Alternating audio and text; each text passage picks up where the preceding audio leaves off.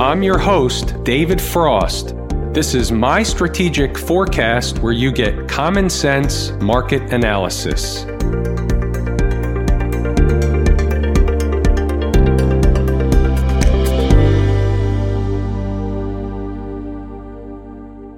Today is Monday, July 27, 2020. We're looking at a daily chart of the SPY, or SPDR, which is the proxy for the S&P 500. What do we have on the docket today? Well, first, what we're going to do is focus also on what we have on the docket this week, which is Kabuki Theater. Why is that important? And by the way, what is Kabuki Theater? Kabuki Theater is the FOMC announcement. The Fed meets periodically, several times a year. They meet on a Tuesday, culminating on a Wednesday. They come out with an FOMC, or Federal Open Market Committee meeting, announcement on interest rates. Following that, the Fed chairman now has a press conference where he answers fake questions. One of the reasons why this is called Kabuki Theater is because in and around this time, the market tends to get real volatile. Volatility spikes, the market gets whippy, the chart looks like an EKG around the announcement Wednesday afternoon. It doesn't happen like that every time, it happens like that a lot of the time. What happens Tuesday? Tuesday, as the meeting gets underway, the market gets relatively quiet. There's an air of uncertainty in the air leading up to the announcement that everybody's waiting on the edge of their chairs for, even though the announcement is really never a surprise. What is a surprise, however, and this is the awareness part, what is a surprise is just because a lot of people out there may think they know exactly what the Fed is or is not going to do, is or is not going to say, and who knows what it is, it doesn't really make any difference. That doesn't mean we know how the market's going to react. Sometimes the market goes up, all of a sudden an hour later or the next morning, it's going back down, and or vice versa. So therefore, all that stuff in a bucket, we deemed it Kabuki Theater. What else do we have on the daily chart? You see a couple of lines squeezed together on the daily chart. That's not really important from a daily chart perspective. It comes from inside the numbers. We'll get into that later. Let's discuss what we have on the daily chart. First things first, what's the trend? The trend is up. The trend is your friend until it's not. Last week and in the weekend video, we talked about 319. Now the market came close to 319 last week. Never got there. Now it's trading in the other direction. We're going to look at 319 if they do come down as a rope-a-dope. They're unlikely to stop at 319 on a drop sooner than later. When might we see the drop? Well, we could see it any time. Is it likely or unlikely at this point before the Fed announcement? It's probably unlikely before the Fed announcement at present. What's the other side of a drop? Well, it's heading up north. What's up north? You have a breakdown candle that was created last week. It's common, normal, garden variety behavior for the market to try and climb up or creep up or even spike up to the top of said breakdown candle. What's the top? Around 327. Are they likely to get up there before the Fed announcement? Not sure. Probably put it in the unlikely camp. We don't know. We're just talking around things. Could they get up to 325 and make it look like they're going higher? Absolutely. Why did I bring up 325?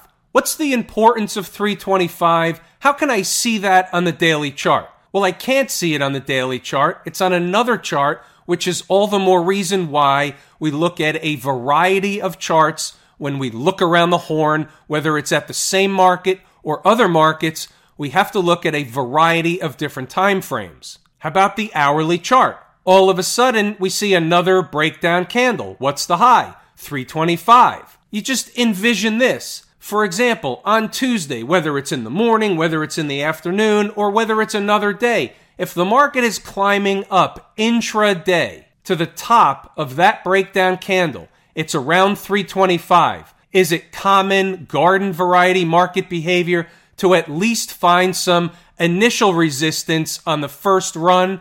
We quote it overhead resistance. Is that normal garden variety market behavior?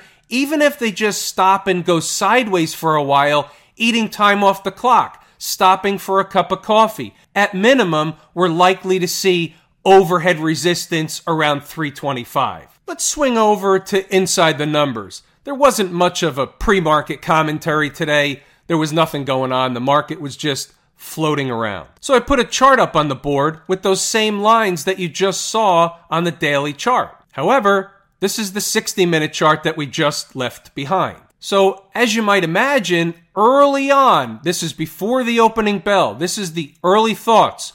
We're already talking about 322.50 to 323. What were those horizontal lines? 322.50 to 323. Now, you'll also notice, if you can see from this chart, and you probably can't, it's probably too small.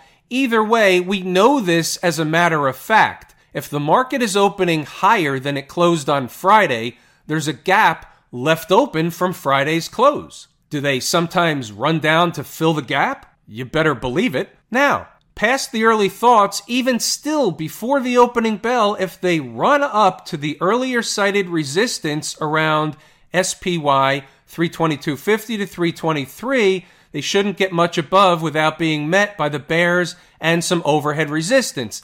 Now, we're looking for that if they did spike up right out of the gate. But 930, what about on a drop? First support is 320.85, then 320.45, not that far behind. We know the routine, 5-minute SPY chart right of the vertical, today's activity. Look at the first candle of the day.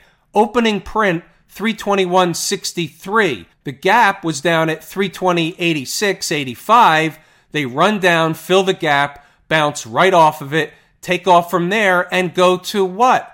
322.50 to 323. What was supposed to happen up at 322.50 to 323? Overhead resistance. So net, technically speaking, we got them both. Moving right along, what you'll see is the same type of theme that we generally see. What I urge you to do is pause the video, read what the notes say, go back to the charts, and see what happened after the fact. It's easier for those that want to see what's going on, how the market is analyzed during the day, and if in fact this information will be helpful to you as an individual. It's easier for you to pause and double check the work for yourself. You can see once back above or once above 322.50, it becomes support. They go to 323, make a high of 322.97, no surprise. And we were looking for, and you would have seen this earlier in the notes, we were already focused on, the awareness was we're looking for an early to mid-morning pivot. Where did that pivot take place? Up in the resistance zone. Where should it take place? Up in a resistance zone. Sounds logical? Yes, that's because it is. I'm no genius here. The rest of it, you can pause, you can read for yourself, go back and double check my work. Another teachable moment as things were rather quiet in the afternoon, we bring out and dust off a 30-minute chart, moving right along. And we move into the end of the day, and at this point, we generally take a look at stocks on the move. But stocks on the move today was shooting a blank. We had some opportunity on the board. Everything remained open. Nothing came into their price target. We want to make these trades at our prices, not somebody else's. Therefore, nothing hit today. It is what it is. Quiet Monday for stocks on the move. It will pick up. We are in the heart of earnings season, and we're going to get a ton of earnings between the closing bell on Monday all week long, morning and afternoon. There are trade opportunities coming around the corner. What you'll also notice if you read the notes were we were discussing the possible end of the day jam session and where the market might get to into the end of the day. And what was noted in the notes, and you'll see it a couple of times in there, was around 323.41 to 323.50. So let's go see what the high today was into the end of the day. High in this candle, 323.41, high of day, 323.41. How you doing? Just in case we have a couple of Mrs. Doubtfires out there, 323.41 on the board, 3:05 p.m. What about the flip side? Just in caser, what happens if they smash this thing early in the morning or at some point in time? Does anything change from what we discussed in the previous video? And the answer is no. We have 319, but we know about the rope-a-dope situation, so we look lower. We look for a spike through the 20-period moving average, somewhere in between the earlier cited numbers like around 316 down to 312, which would be the low of the same candle from the 14th.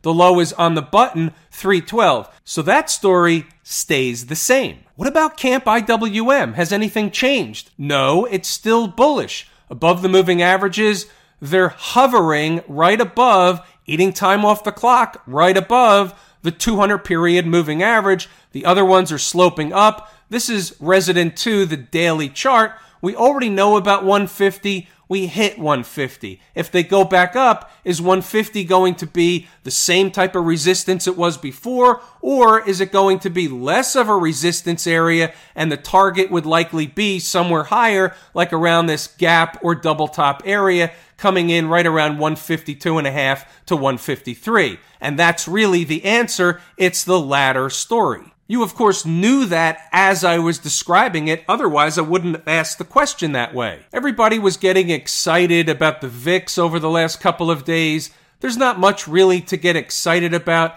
until and unless it gets above certain prices we've discussed before. 30 is really the bogey. They need to get above 30 to make some hay in terms of the upside or northern case for the VIX. Below that, they're just beaten into the moving averages in a downtrend. The trend is your friend until it's not. Right now in the VIX, the trend is the opposite of the S&P. It's down. What about the folks down at the transportation department? Now the same story applies here that we just discussed in the IWM. Look at the chart. The daily chart is basically eating time off the clock, having a cup of coffee, and it's been a while, and some crawlers. Above all the moving averages, they're building energy to run higher. Remember the rope-a-dope situation here. They missed the gap. The gap happens to be right at 99.66 and change. They missed it by like less than 20 points before. On the next time up, it's unlikely they stop at the gap. Nice healthy up day for the folks out in Silicon Valley, almost 2% up in the Qs, but make no mistake about it, that upcoming breakdown candle high will be, quote-unquote, overhead resistance. Call it 264.5 up to 265.25, 265 if you're rounding. And by the way, it's a healthy number from where it closed Monday. Flip side, start closing hourly or daily below 255. No dice for the bulls. It's likely they're going lower, down not only below the 250, but likely toward that second number down at 242, give or take. Remember, this was supportive already. This was technically the highest end or higher end of the most recent breakout area. Coming back in there, and I know 255 is above that, but I don't want to see them for other reasons closing daily or even hourly below 255. If they come back into this south of, I should say, former breakout area, then they're likely to come down toward the lower portion of the same breakout area and would likely and normally would be still supportive unless they're on some kind of a crash course. There's a lot of stuff going on from a support perspective down around the low 240s. What about the financials? We know the story. Without the financials, the market's not likely to get very far in either direction. There was a slight divergence today, so it has to be a puzzle piece. It is on the table. But when we look at the daily chart, notwithstanding the fact that ultimately they're likely to make some kind of a lower high and go lower, but they can still go higher first. They're above these moving averages, they're eating time off the clock, and nothing says, obviously, if the rest of the market's going to push higher, the financials can certainly push higher along the way. There's a gap down below about, what is it now? 23.68. They didn't get there today. They reversed up in the other direction. The more they play around with those gaps, the less we like them when they finally do get there. Just saying. About Smashmouth, up 4% today. Good indicator of the tech space. Is it likely everything's going to fall apart if the semiconductor space is screaming higher? Tech space is going higher. IWM is making a bullish pattern. The transports are making a bullish pattern. Is it likely the market's going to fall apart? Or is it likely, at least in the very short term, meaning between current prices as of the close of Monday and the Fed announcement Wednesday afternoon, is it likely the market's going to fall apart with all that stuff going on? Or is that stuff the actual duck? If it walks like a duck and talks like a duck, is it trading higher into the Fed announcement? A distinct possibility, and the answer is it's certainly a possibility. It's on the table. Can they pull the rug out after the Fed announcement? Of course they can. We've seen it 100 times, 1,000 times. Have I told you how much I appreciate each and every one of you? Without you, these videos are not possible. Little bit condensed tonight, possibly because we did have a weekend video that did review a lot of stuff. This is everything that I wanted to and intended to discuss, so we will pull the ripcord. I'm David Frost, My Strategic Forecast. Thanks for tuning in to another episode of Common Sense Market Analysis.